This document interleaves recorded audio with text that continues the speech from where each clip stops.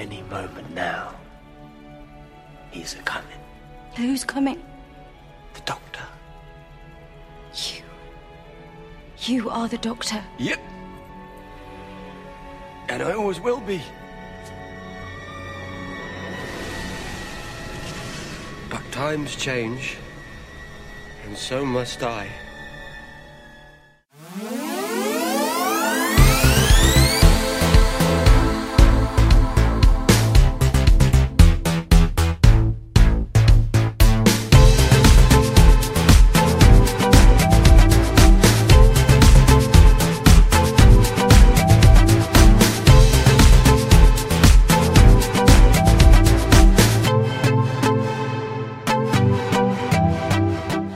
Hello and welcome to Bear Pile, your pile-up of everything geeky and berry. My name is the Yeti and I'm your mama bear for the evening. As always with me I have the lovely, the talented, the beautiful Jonathan Moore. Hi, I guess that makes me the baby bear. Yeah, I guess that would make you the baby bear. We'll live with it. And with us, joining us this evening, we have Jared. Say hi, Jared. Hello, everybody. This is my very first Bear Pile. Glad to be here and to express my views on Doctor Who. And we also have RC with us tonight. Say hi, RC. Evening, guys. Nice to be here, and I'm actually, this is not my first time on not just first time on Barrel Pile, but first time on a podcast, so hopefully a great experience all the way around. Excelente. So, as you previously heard, our subject tonight is Doctor Who. Specifically, we're going to be talking about Deep Breath, which everybody but me got to see. And guys, if you're listening and you haven't seen it, spoiler alert, turn the podcast off until you've seen it. Yes. It's a free it's here you get. So yeah, I just had to sit through the spoilers. So let's start off. Let's start by talking about what you guys thought of the episode. RC, why don't we start with you? I probably watched it a little bit differently than most people. Knowing that we were coming into this discussion, I specifically watched it looking for ties back to some of the older series.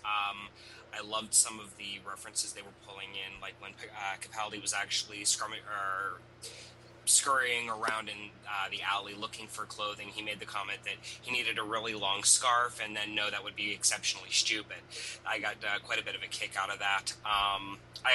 It was really frenetic all the way around. A lot of energy. They didn't really let it die, I don't think, at any point, which was very nice to see. Seems like some of the Moffat episodes tend to dip in the middle. Yeah. And we really didn't get this on Deep Breath. So I think it was a strong season opener all the way around. And it was an exceptionally long episode too, wasn't it? Yeah, it was. Taking commercials out, it fell just over 90 minutes. So Yeah. that's good that it was able to. It had enough material to just shoot all the way through. Very much so. Okay. Jared, what about you? Well, I actually caught a pre-screen error of this episode about 2 weeks back, so I've had a couple weeks to actually digest into the episode. Unfortunately, the screener didn't have all the CGI off-screen dialogue, and it was all in black and white, so it was very nice to actually see it fully done. The dialogue was great. I love what they're doing with Clara this season. They're definitely totally rewriting her character, I think, from this complete blank slate that we've had for all of 6B due to the whole ongoing mystery of what is Clara, who is Clara, and just seeing that done differently without that mystery being right on there is a nice breath of fresh air, as you would say. a breath of fresh air, would you say? I would say. I'm still on the fence about the new opening, which, you haven't seen yet, obviously, but I'm sure everyone else can agree that the new opening is a little bit different. There's actually a reason behind that. It was not originally designed by anyone at the BBC. No, it was a YouTube fan. From what I've read. Moffat apparently caught wind of it, and he said it's the only original thing he's seen ever, really. Usually it's just flying through the time vortex. So you liked that it was different, you know. Okay, Jonathan, what about your thoughts on the subject? I liked it for the most part. I had a couple issues. I didn't understand Clara kind of turned. She. You're right. She was rewritten like she had never met the doc. Like she knew about regeneration because remember she, in one of the final 3 episodes of, I forget which one, but one of the final 3 episodes of, I think it was Name of the Doctor. Yeah, she said something to the effect of, "So all those are you." Yep. Okay. She knew about regeneration, yet she acted like she had never heard of the concept before. I think the whole thing with that, where Clara had seen the other regenerations of the Time Lords, was that Trenzalore was always a fixed point in time until the Time Lords actually bestowed the next cycle of regenerations. It was always made to look like the Doctor's final battle would always be on Trenzalore. The TARDIS, lost the expansion circuit and made it so huge, but that was all semi-rewritten during the events of Time of the Doctor, that, Clara would never have known or seen the regeneration of the 12th Doctor. I have to agree with that, because she even makes a comment when she jumps into the Doctor's timeline that she's always there and is constantly dying. I mean, good Lord, we got to witness 2 of those deaths. So I'm having to wonder, granted, yes, she's aware that all of those are him, but at the same time, she's probably never actually seen one of the regenerations. But I was kind of under the impression after the Doctor went and rescued her and pulled her out that she retained the memories. Was I mistaken about that, or retained at least some sense of it? She definitely retained the memories, but at that point, even in the Doctor's future time stream, we have to assume that the events of the crack and the Time Lords giving the Doctor the new cycle of regens were not present in that actual time stream. Wibbly wobbly, classic Moffat.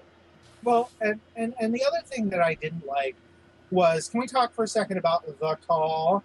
I think that while I understand why it did it, I felt it took away from Capaldi. I felt like they didn't trust Capaldi to stand on his own as the Doctor, so they needed to reassure the audience by reassuring Clara. But I think they didn't trust Capaldi to be able to walk on his own, if that makes sense. I don't think it had anything to do with Capaldi whatsoever. I think it had more to do with screaming fangirls. I mean, yeah, that was going out to. I mean, it was. But that happens every time. Every time. Remember everyone screaming over Tennant? And, oh, Matt Smith, he doesn't have any eyebrows, or what the hell ever. It always happens. It's the regeneration cycle, Yeah, but they didn't trust Capaldi to be able to handle it on his own. And that kind of made me sad. I think it was definitely like John said, there was a lot of backlash to an older Doctor because the younger audience has never experienced old Who, so they don't understand that the Doctor started out as like a 60-year-old man. He was actually the same age. Actually, he was about a year younger than Capaldi, but he played an older Doctor. Yeah, he played a much older guy. Like, that was the thing, is that the audience has been exposed to this one of my biggest complaints about Moffat, it's a very sort of sanitized Hollywood version of Doctor Who, and they don't understand that Doctor is not supposed to be the Abercrombie and Fitch model. And I think that's what they were trying to do with a lot of this dialogue this episode, was to kind of, I don't want to say make up for past mistakes, because Tennant, Smith, even Eccleston, I mean, they were great as who they were, but still the fact remains. The Doctor's been around for 2,000 years. Of course he's going to try to make some facade so that we all can trust him. So I guess the thing that I did like is that they did go, in the older direction, with Capaldi. I think it's a good thing. I think that I think it's really going to work nicely. And I like that he's, talking about, making up for past mistakes, because he has the doctor's not perfect. He screws up a lot of people's lives, so maybe, even though he's supposed to be darker, I think he might be a little more compassionate in some ways, if that makes sense. The things that I've liked about Moffat drawing things together, especially with, sort of the way he's tried to make them overarching when he's had to, is he sort of painted this picture of the last couple of regenerations of the Doctor, which I've always had, like, my own theories about it, but he's done this thing where Tennant was the Doctor who regrets, Smith was the Doctor who forgets, and then he's sort of painting Capaldi like the Doctor who repents. Yeah. And I like what you're doing there. I see that. I mean, it's something that I think they even came right out and said during Day of the Doctor. But they didn't even... They said it during Day of the Doctor, but they also said it during this episode, which when you get to watch it, you'll see. Capaldi actually says, I've made some terrible mistakes, and now it's time to atone for them. Yeah. Yeah, I think that's in the trailer, too. I mean, if you look since like 2005, there's even something with Eccleston where it was sort of like, I had nicknames for them where Eccleston was the daddy Doctor, Tennant was the boyfriend Doctor, and then Smith was the best friend Doctor. Just like those are sort of like my classifications about how he dealt with his companions. And now he's going to be more like the grandpa Doctor. I don't know. I think it's coming back around to that sort of like first Doctor, cranky grandpa kind of feeling, but I don't think so. I think it's. I kind of got this feeling like he kind of seemed a little. I mean, it might have just been the post-regeneration trauma, but he seemed a little kind of.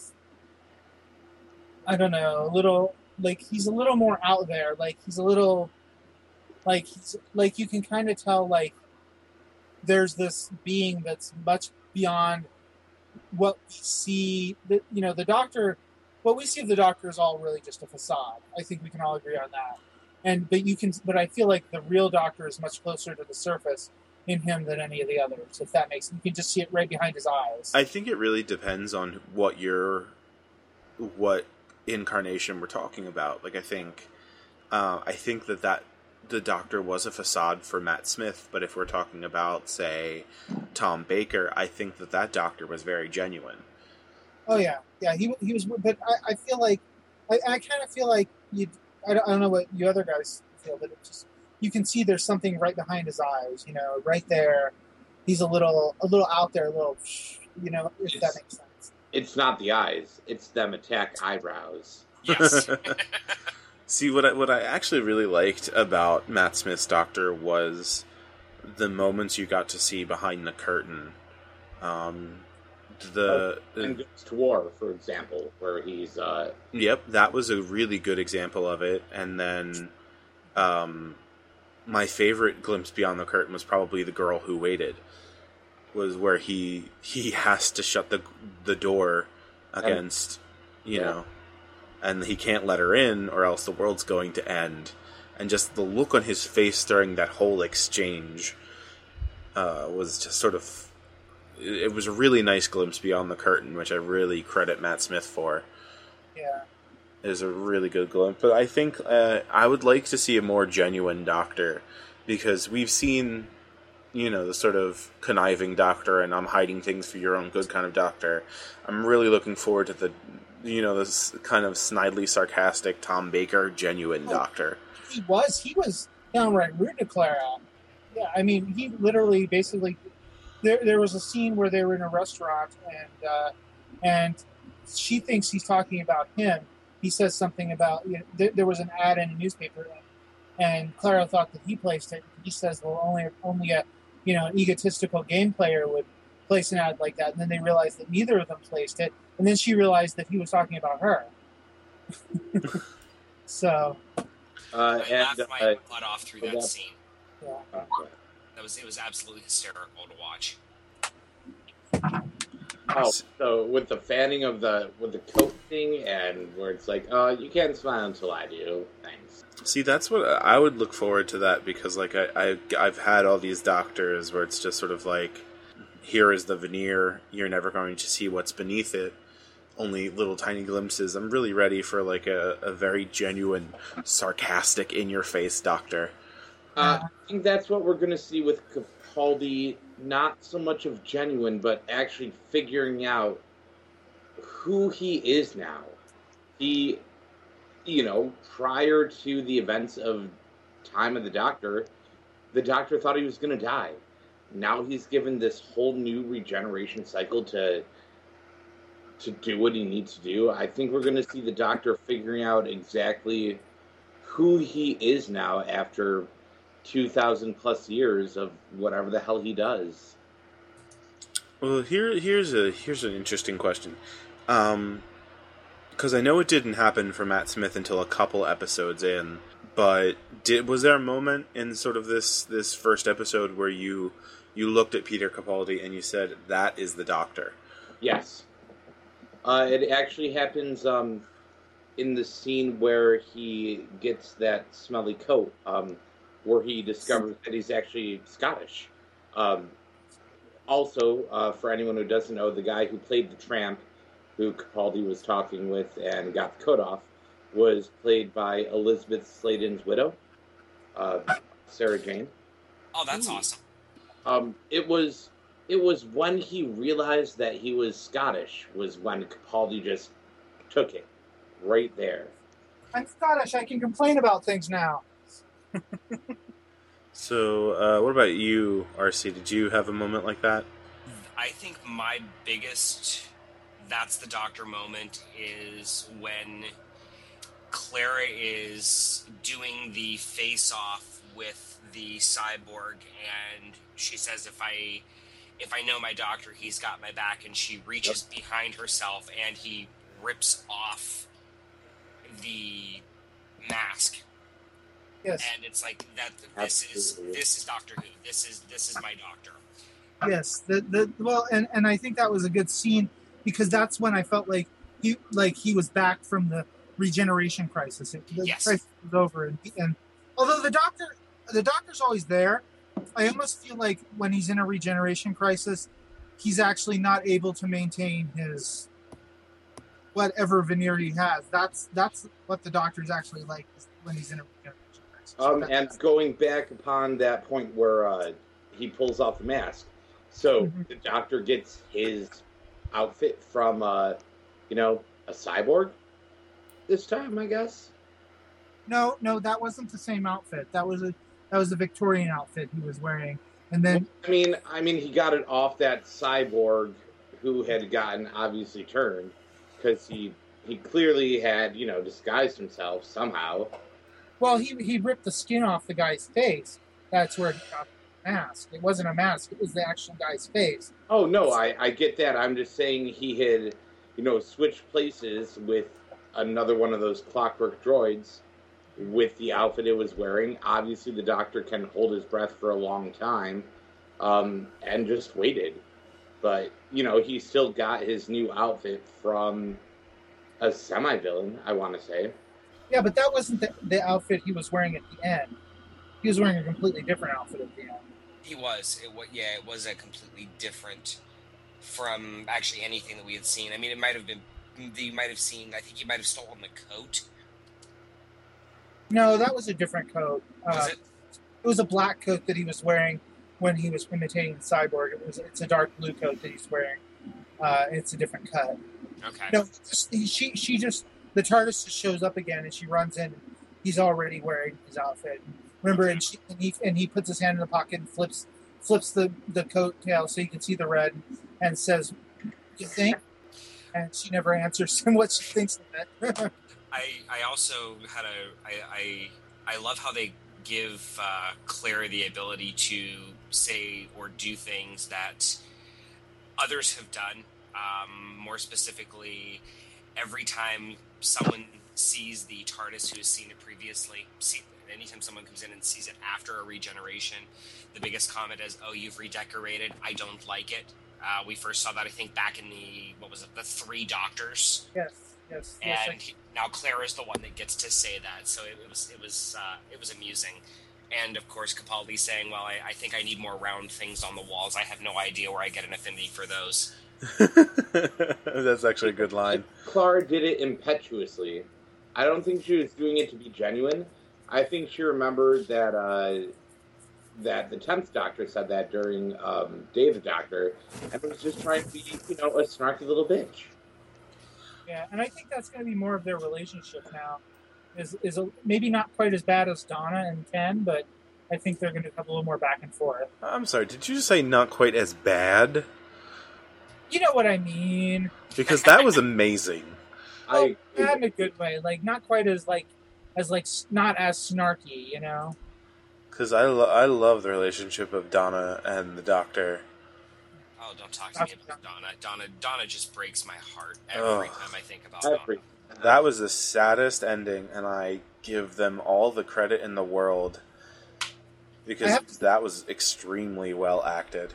A toast, everybody, to Donna Noble. A toast. Toast, yes. Yeah, I have to say though, I thought Deep Breath was one of Moffat's finest. That he's written himself. Maybe not quite Blink, but pretty close. It definitely is not as good as the 11th Hour. Oh, that's a shame. For a new Doctor story. I would say better than a Christmas Invasion, but not as good as 11th Hour. See, I didn't like the 11th Hour, so that's not a ringing endorsement for me. I think it's better than the 11th Hour. The 11th Hour, I felt was it was okay. Rushed. Yeah, and it had that one time the CSI zoom in on the Doctor vision. Yeah, which I thought they were going to do. I thought they were going to keep that, but I'm glad they did. I'm so glad they got rid of that. And during The Beast Below, but I don't think ever after that. Oh, because that was really, really annoying. Does anybody else feel like Deep Breath was kind of like Moffat's apology for the last half of the last season? Yes. By any chance? Yes. 100%. Here's the thing. Never take Moffat's apologies for the last half of the last season. He's been doing that for 2 seasons now, and I know exactly why. He seems... I can almost bet you, if you track the filming dates of Sherlock, you will see the quality of Doctor Who drop sharply when the filming of Sherlock begins. He is famous for dropping plot lines halfway through a season. You mean exactly... which... directing us back to Deep Breath. Missy. So, this bitch... you want to hear all the theories that I've heard? Missy is the master. Missy is older Clara. Missy is the Ronnie. Missy is... Can she be the Ronnie? Ooh, the Ronnie. Oh, come on. Every time there's a new mysterious female, we all have to figure that she's a Ronnie anyway. It's just a running joke at this point. I would love to see her identity, although she calls him my boyfriend. I would love to see it be an incarnation of the Doctor's daughter. That would be neat. Who was it? Who was his one companion that was a Time Lord, and I can't remember her name. Anna. Yeah, I'm hoping it's her. I miss her. Romana. It could. I mean, but isn't she dead? Or she's trapped in the thing with the rest of the Time Lords? I mean, it depends on if you want to go with Big Finish audio and what is or what isn't canon. Listen, the Daleks have broken out of the time lock 5 or 6 times now. I think Romana can get out. The whole thing with the Daleks, actually, is I read that if they are not appearing in at least one season, or at least an appearance in each season, that Terry Nation gets the rights back to the Daleks to him. So... That would explain why they have to shove them in every season. Exactly. They got to find some way to shoehorn them in. The Return of the Death of the Christmas Invasion of the Daleks to Britain. Yeah, we're running out of titles here. Like, they should just start, like, shoving Dalek as, like, extras in the background so that we don't actually have to deal with them as, like, the big bad anymore. Oh, look, there's a statue of a Dalek. Oh, That'd be fine, because, like, Moffat-era Dalek have been really, really ham-fistedly shoved in there. Yeah. Well, I think that's because he has to do it just to appease the Terry Nation estate. Yeah. Like, Victory of the Dalek was probably one of the worst Dalek episodes I've ever seen. I love that episode. Largely because of the actor who cannot, for the life of him, act, who played Winston Churchill. Dalek. He's played Winston Churchill before in other things. I know, which is sad because he's a very bad actor. And see, I think my favorite, at least in recent memory, just the episode titled Dalek with Rose before Moffat even got a hold of him. That was a really good episode because I loved that episode because I didn't know what it was called going in. As long as you don't know what the title of the episode is, it's got a really great reveal. Yeah. Okay, and what about to switch gears really quick? The Paternoster gang, the Vastra and Jenny and Strax. They're always amazing every time. I love them. I absolutely love them. Strax has become like my hero. God, I love Strax. My favorite exchange was when Strax was just looking at Clara's subconscious and implied that Clara's a big fan of gay porn. Or something, yeah. She at least they were doing sport, or at least she thinks they do. It would be nice. I love when he drops through the ceiling. Yes, that was great too. Just right down the ribbon and just splat right on the ground. Dan Starkey. Did anyone else watch the BBC America after show with Chris Hardwick? All I can say is #skin balloon. How about when Strax just fucking threw the right up at Clara's face and just boing, and we actually had the nice little sound effect, which was very nice. Or the fact that his carriage apparently has a car alarm. Well, at least he's not carrying that little Thomas with him anymore. Yes, but even Vastra and Jenny, and Jenny's standing there like she's getting painted, and Vastra turns it around and it's one of those boards with the strings and all the articles going in. She's like, why are you making me pose then? She's like, will you brighten up the room, dear? Art? I think my biggest problem with the Jenny Vastra relationship is how often they try to remind us they're married. Like, almost every scene together. Married. Oh, we're married! I get it. You're a lesbian, reptile, relation, homosexual, lesbian thing. We get it. Yeah. So, changing gears a little bit here, let's talk about the new season. What are some things that you're really looking forward to seeing from the new season? More Peter Capaldi, and him being an awesome actor. I'm intrigued because there are rumors at this point circulating that Clara is actually stepping out at the Christmas episode. I heard that, yeah. So I'm wondering who they are going to get to replace her. I'd like to see I've heard that rumor, but I've also heard that Peter Capaldi has said that is just a rumor and it's not happening. Yeah. Well, I'd like to see more male companions. I mean, not just because I like men, but because I think that it's just getting too cliched now. Beautiful young Earth girl from the exact time period that the show is airing. I mean, the Doctor has had a plethora of companions before. Like, he's had children, he's had dudes.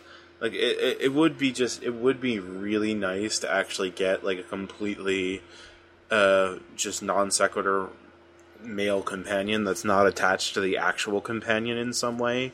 Well, I mean, it would be nice to see that. I mean, that would go back to Doctor 2 and Doctor 3 with Jamie. Yeah. Who not only was not current era, not attached to the other companion, but was actually, if I remember the stat, he was actually the longest running companion of all time. Yeah. He was actually on longer than Sarah Jane.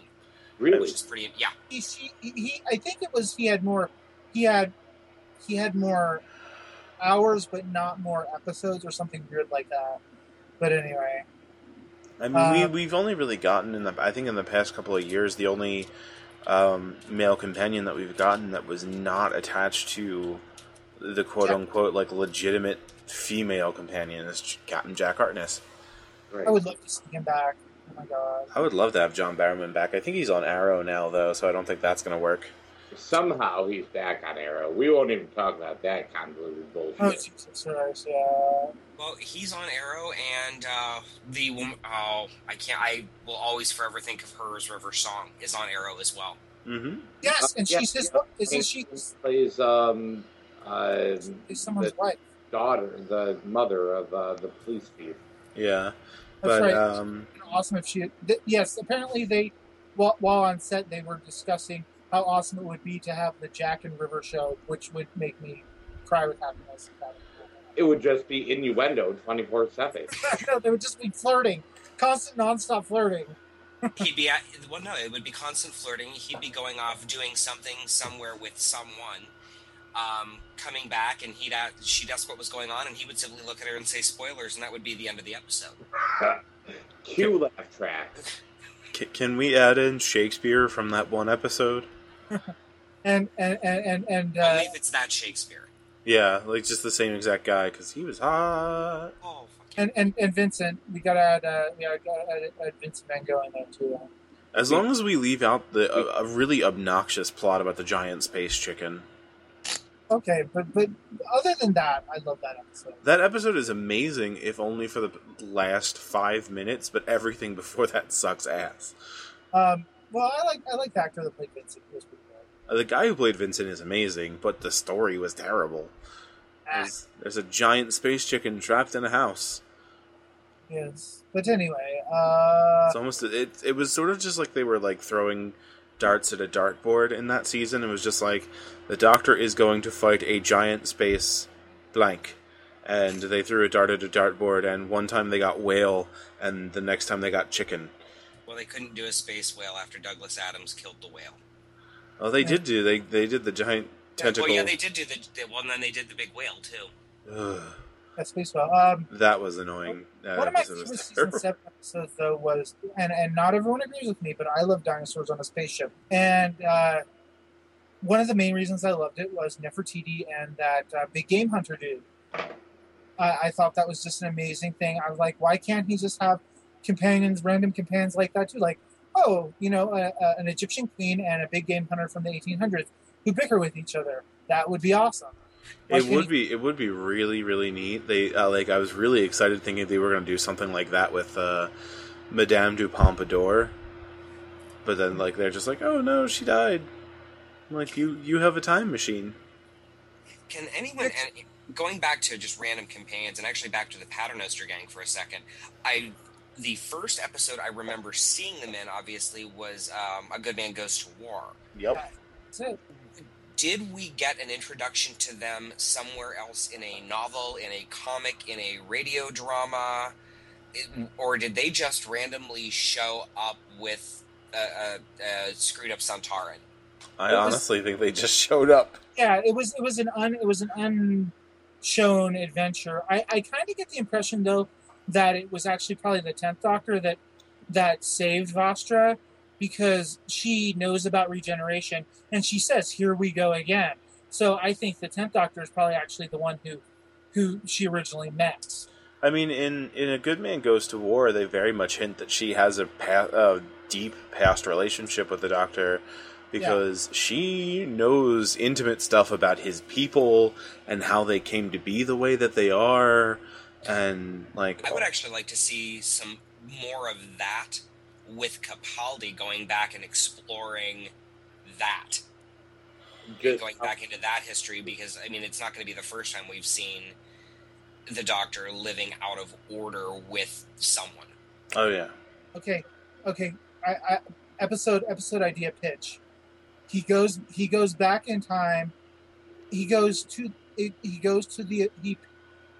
picks up Amy and goes back and is actually in the events of Fires of Pompeii as the guy that Capaldi played, and Amy is the. Wouldn't that be awesome? Tell me that would not. Yeah, be but awesome. doesn't she die at the end of that? Yeah, she sure is in the Fires of Pompeii.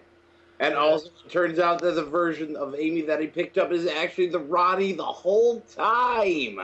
Shut up. And then like they did that a lot. They did that a lot where they ended up casting a lot of different extras. Like Gwen, who would eventually be in Torchwood, was actually on the Dickens episode. I think like Well, the and episode they of the they explained that. I pretty much figured they would. I didn't see much of Torchwood, but I figured like there was actually a connection. They actually explained that at the end, or at the actually the same crossover episode with The Stolen Earth. Thank you. But then Freema Agyeman was actually in Doctor Who, and then came back in Doctor Who. Yeah, they said that was her cousin. Yeah. But the Sixth Doctor actually, Colin Baker actually played a guard in I believe in a fourth or fifth, I think a Fifth Doctor episode. Yep. And also the gal that played Romana. Romana actually, too, the second Romana regen. Yeah, but she played some princess of some sort, and they actually comment on her taking that it's not nice to take someone else's face or something like that. I remember that because that was the episode where Romana is like, they treat her regeneration like she's trying on new bodies. Yeah. It was during the first part of the Key of Time. Yeah. Season. Yeah, and I think that they were just trying to be silly, but if you want to explain it in universe, then you could probably say that if you willingly regenerate, you have control over it. Whereas if you're doing it because you're dying, you don't have any control over it. But I think the Doctor might have some control over it subconsciously. They kind of hinted that in this episode. Yeah, when he's talking about I've seen this face before. Where have I seen this face before? Going back again to the fact that Capaldi was a major character in Fires of Pompeii. And not only that, but Children of Earth too. True. I mean, if we're going to go with the fact that, but Children of Earth, the Doctor was not part of Children of Earth. That was specifically Torchwood. It's still during the RTD, Russell T Davies, kind of overloaded the whole Hooniverse. I mean, it's always implied that this is still during the Doctor's time, especially during the aforementioned Miracle Day, which none of us should ever talk about because it's awful. Doctor's still there in the timeline. Capaldi was still there during Children of Earth. Sure, but the Doctor never saw him, so it doesn't really matter. Yeah, unfortunately, Torchwood sort of muddies a lot of the timeline up, and I am perfectly okay with us cutting almost all of its events out and just pretending that it doesn't exist. Well, there were some really good episodes of Torchwood. I don't know. A lot of it was just an excuse to just put people in metal bikinis and put barbecue sauce on them. And you have a problem with that because... Well, yeah, because it was a chick. Torchwood, not Supernatural. There's some boys in metal bikinis too, so... Well, there was gay sex does not a television show make, unfortunately. True. There needs to be consistent plotting and character development. And I mean, that's this sort of it's you have, when you're a showrunner, you have different shows that distill the worst characteristics of your abilities, and in my humble opinion, Doctor Who is that for Stephen Moffat, and Torchwood was that for Russell T Davies. Yeah. I still think that he does a good job, but I think he does a good job when he cares, and then for some reason, halfway through the season, or at the beginning half of the season, with regards to Series 5, he just gives up. Like, there is a remarkable drop in quality at the halfway point of every season, and I can almost pinpoint exactly. Series 6, I think, was the last full series I watched, because I just watched some of Series 7 and I wasn't impressed. And the ending of Series 6 was so disappointing, and it made me angry. Was that the rebooting the universe one? That was the Wedding of River Song, which was just like, we're going to throw every single idea that we have at the wall, and we'll see what sticks. And it doesn't matter if our plotline is muddy and ridiculous. We'll just keep throwing our everything at the wall. And yet, the episode was atrocious and completely amazing at the exact same time. I loved it. At the exact same time, I loved it and I hated it. I loved I've always been a sucker for parallel universes, which really that translated into. But then at the same time, yeah, it's very definitely. When we get back to Deep Breath and I see a dinosaur walking along the Thames, I'm suddenly thinking we're back, getting ready to marry River Song off again. But it's just like that was the first day. It's like, wait, what episode am I watching here? That's exactly what ran through my mind. One of the things that I really just I hate about Moffat's run of the show is that he is not a management person. He is an idea guy. He will always be an idea guy. So he has really good ideas, but the problem is that once those ideas run out, the show has nothing to keep it moving. Like, my favorite example of this is Let's Kill Hitler. I love Let's Kill Hitler. I don't see how you could. I have no idea. It is some of the worst writing I've ever seen on Doctor Who. Hitler in the cupboard and Mel's and... Yeah, their magical best friend that no one ever spoke of before and never will speak of again, who appears out of nowhere. That was on purpose. That was intended to be that way. That was not on purpose. That was nowhere near on purpose. That was so lazy I could have seen it from the Hubble telescope. That was so clearly not on purpose. It was a writer saying, oh shit, we need to explain River Song's existence here, post-haste. Write in a magical best friend that no one ever thought of before. I have to agree with that. Because Mel's was part of the episode for all of, 8 minutes? 8 minutes, and then she died and was River Song. Like, that's what I'm talking about. Like, Russell T. Davies... There are bad episodes of Davies' run of Doctor Who. You will never hear me say that there isn't. There is always the end of time, which is it's bad, and I'll be the first one to say it's bad. And then there is Monsters and Lovers, or whatever it is. Oh God, the ELO episode. Yeah, that one was terrible. And then there's the one with the spaceship powered by love. These are all bad episodes, but the problem is, every single one of them was still tolerable. Not a single one of them made me angry. Because they were still obviously trying. They just were trying with a bad idea.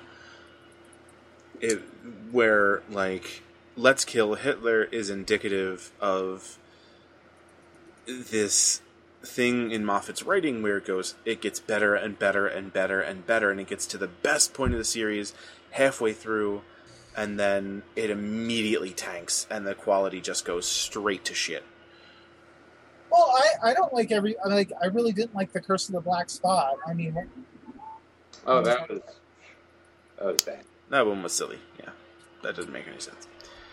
That's there are a lot of, especially in Series 5. Series 5 was unfortunately the worst of the Moffat era. I still don't think there was anything in it that made me angry. I think there were things in it that made me go, wow, that's stupid. But Series 6 was where, it actually pissed me off. Yeah, the Vampires of Venice I didn't like. I liked Vampires of Venice. I thought it was cute, if nothing else. I think my biggest one was Amy's Choice. Which one was that again? That was they go in and they have they're traveling in space and they keep falling asleep and waking up into equally deadly scenarios. Oh, yeah. Lord. I was going through this going, okay, this is a filler episode, nothing more. They needed 48 pages to fill an episode. This truly served no point. I have to disagree with that when it comes to Amy's Choice, and when it comes to the Dream Lord, I think it absolutely served a point. It showed Doctor. Exactly. No, what you were going to say, it showed the Doctor where he was almost most vulnerable. Yes, and it showed like the Dream Lord almost was what the Doctor would be if you ripped away the veneer of the dashing, as Vostra put it, your dashing young man. You know, the Dream Lord was the Doctor's true self. But getting back to sort of like what my overall point was, is that this season I'm really hoping to sort of see Moffat commit all the way, like not just give up halfway through a season. And I'd really like to see some of his less desirable writing characteristics go away. Well, and I'm kind of excited. Like I think I kind of like Robot Sherwood, I think it's called, or Robot Sherwood. Sounds really interesting. That's supposed to be the one where, you know, with Robin Hood. And, that sounds like fun. And Mummy on the Orient Express. Come on. That's an old movie, actually. Now that I think about that title is from an old movie. Oh, well, I think this one's more like a space mummy or something. I'm not sure. Because they're always space mummies. I'm telling you, they just have a giant space blank and they throw a thing at a dartboard. Well, that was funny because there was that one episode where at the very end, he answers the phone and says something like, "Yes, Your Majesty, yes. You know, something on the Orient Express. Yes, I'll be right there." So I wonder if this ties into it at all. I've seen the next episode. It's entitled Into the Dalek, and let me tell you, boys, you will love it. So they're gonna do Daleks good. That's good. I don't know. At the mention of Daleks, my eyes have a tendency to roll, and I can't stop them. Well, from what I've heard from free, you know, little bits I've heard about it, it's definitely a different take on Daleks. So I don't know. The last time we saw a different take on Daleks, we did get Dalek tentacle hentai. No, I really liked Asylum of the Daleks. That was an excellent episode. It was okay. I didn't hate it. I hated everything that was happening with the characters, but everything else was kind of okay. I mean, the Muppets Take Manhattan. I mean, the Daleks Take Manhattan, or whatever the hell. Or no, the Angels. That was terrible. Yeah, it was awful. Yeah, so bad. I really didn't like the character development between Rory and Amy in Asylum of the Dalek. Because it was just like, she's like, I treated you horribly and got a divorce with you because you want children and I can't have them. You can adopt, bitch. Well, that's exactly what they ended up doing during Postscript. Yeah, but like that was my problem with, was you starting off on the wrong foot because you're trying to make Amy seem selfless when that was really a very stupid, poorly thought out way to handle the situation. But that was Amy. That was Amy. That was like the core of her character. Everything that she did was, or I won't say everything, but so much that she did, especially in the very beginning, was very, very self-serving. Yeah, she got very selfish. She got less selfish and then more selfish out of nowhere. Like, she had a character arc and then the character ball rolled right back down the hill. Well, and you got to remember that from their point of view, they basically spent 10 or more years of their lives traveling off and on with the Doctor. So they weren't the same people in that episode that they were just in the episode before. Several years had gone by. Mm-hmm. So they had changed. But my main problem with that episode was, sure, there were like time fissures over New York, so he couldn't go back or whatever. Why couldn't they have just waited a couple of years and say travel to England and had him pick them up there? I don't know. That would have made sense. Yeah. Well, it's the problem is that, like, there are times where that happened and they don't bother to explain it just be like, oh, like if they had said something like, oh no, that they were locked in this sort of thing or that sort of thing, like you can probably think of something, but like it was like my complaint with the episode about Madame de Pompadour was just like he's sitting there watching her funeral, and I'm like, you have a magical box that will literally take you to where you were just speaking there. Fixed point in space, or whatever, fixed point in time, whatever you want to call it. There's always an excuse. I mean, you can always bring her back to die. I mean, that's the wonderful thing about time, is that when you can travel through it, she can leave and come back, and it will only have been a second to those experiencing linear time. Yeah, but let's not forget that the Doctor kind of sucks at, getting to that exact point in time where he needs to go. Sure, but he doesn't even try. So it's just like... Yeah, because then he couldn't be a Wooby if he didn't. Pretty much. Like, that's the thing. Like, that's just, like, just don't shove that crap on me. Like, it's just give me something to believe in. But then you can't have Big Ten and sad puppy dog eyes. We could have done with a few less of those, I'll be honest. So, a question for you guys, just going off on the Clara possibly leaving rumor, as it were. If Clara does leave, would you like to see a brand new companion, or would you like to see the return of an old companion? I already know that there's a new companion coming in with Clara during the season. Yeah, Danny, I think his name is. That's a really good name for a boyfriend. Danny Pink, actually. Yes. Did you really just pimp your boyfriend up on my podcast, John? Our podcast. So yes. So Wait. yeah, I would like to see some old companions return. Like, I would like to see, who I would love to see come back? Ace.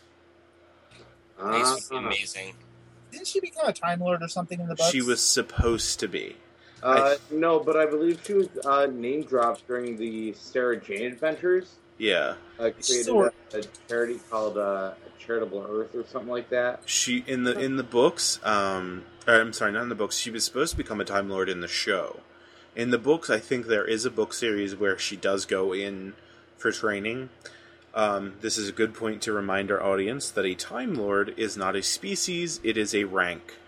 Gallifreyan is a species. Gallifreyan is a species. Time Lord is the rank. So technically, a human could become a Time Lord as long as they were exposed to the temporal schism. Which is kind of what happened to Riversong. Yep. And Jack. Because friends did the bomb, well, they were in the Time Vortex. But I kind of got the feeling that Riversong wasn't fully a Time Lord. She was just kind of halfway there. She probably doesn't have all the abilities they do. She has the regenerations. She probably doesn't have the physiology, and she probably doesn't have the psychic ability.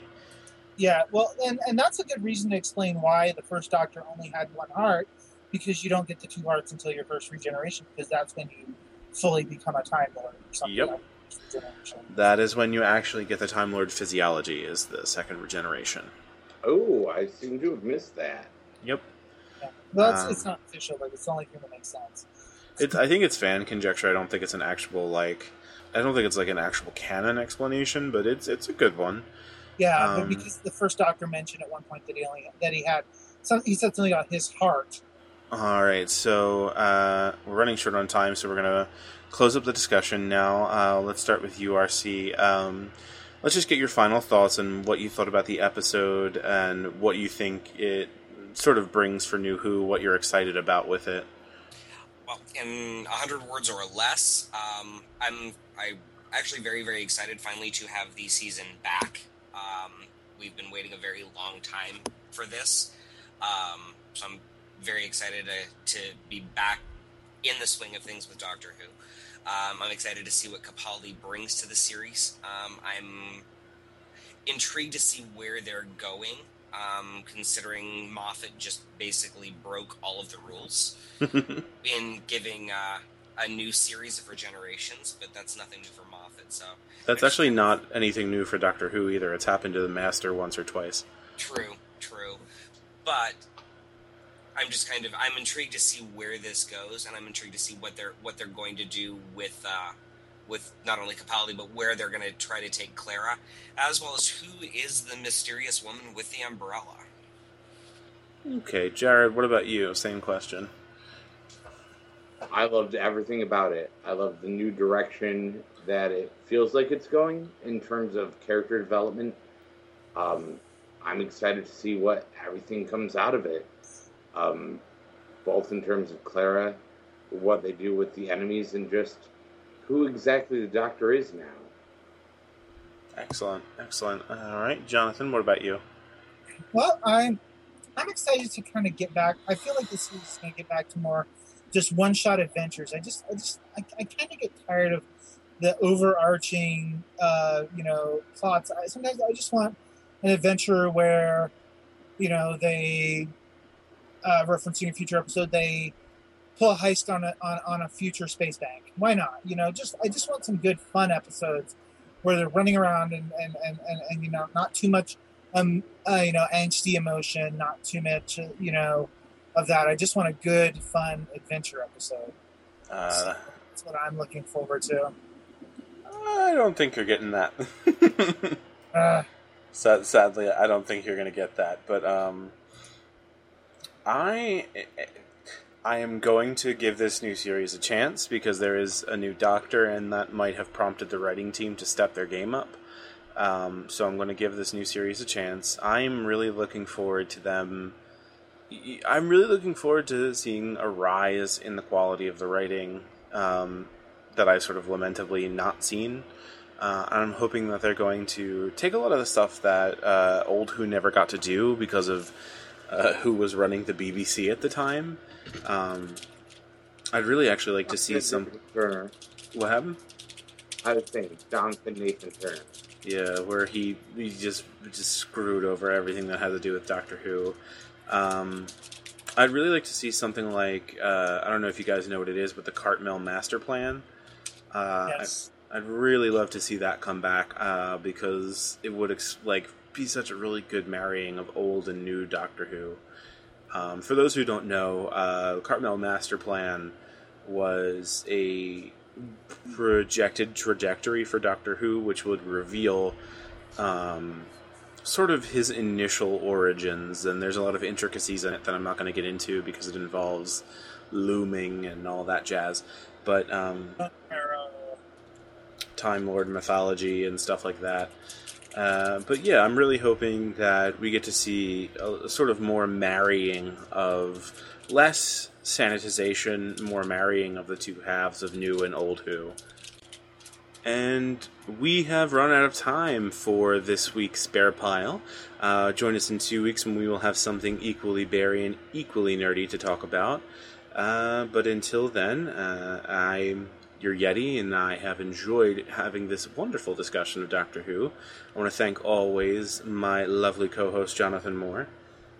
Thanks, Yeti. And guys, I've started a webcomic. If you guys want to see it, you can go to CodyTheCub.com, brand new website.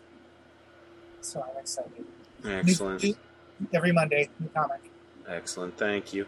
And I want to thank Jared for being here. Thank you very much, Jared. This is Jared Weeder, and I have absolutely nothing to plug.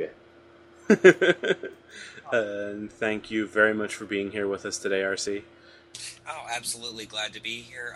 As far as plugs, for anybody who may not know me, I'm actually the secretary for Steel Valley Bears out of Youngstown, Ohio, svbears.org.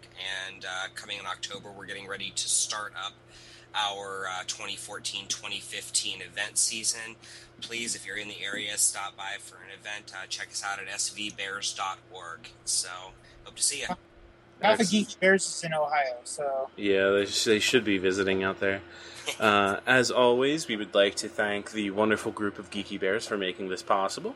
If you if you have any money that you want to give over to us, you can go to www.geekybears.com, and there you can donate there and help the site run a little faster, and it helps us produce better content in the future, and hopefully make this a little bit more flashy, with sound effects and I don't know, Lamborghini something.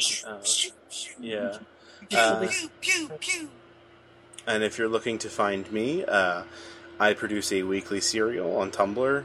It is badmoonband.tumblr.com. Again, that's badmoonband.tumblr.com, and you can check me out there. And you can also follow me at Twitter at thebadmoonband at Twitter, which I post not only updates about the story, but basically any updates that come into my head. But yeah, we've run out of time for today. So I want to thank you for listening, and join us in 2 weeks when we will have something geeky and berry to discuss with you again. But in the meantime, bye-bye, Bears. Bye. Doodle.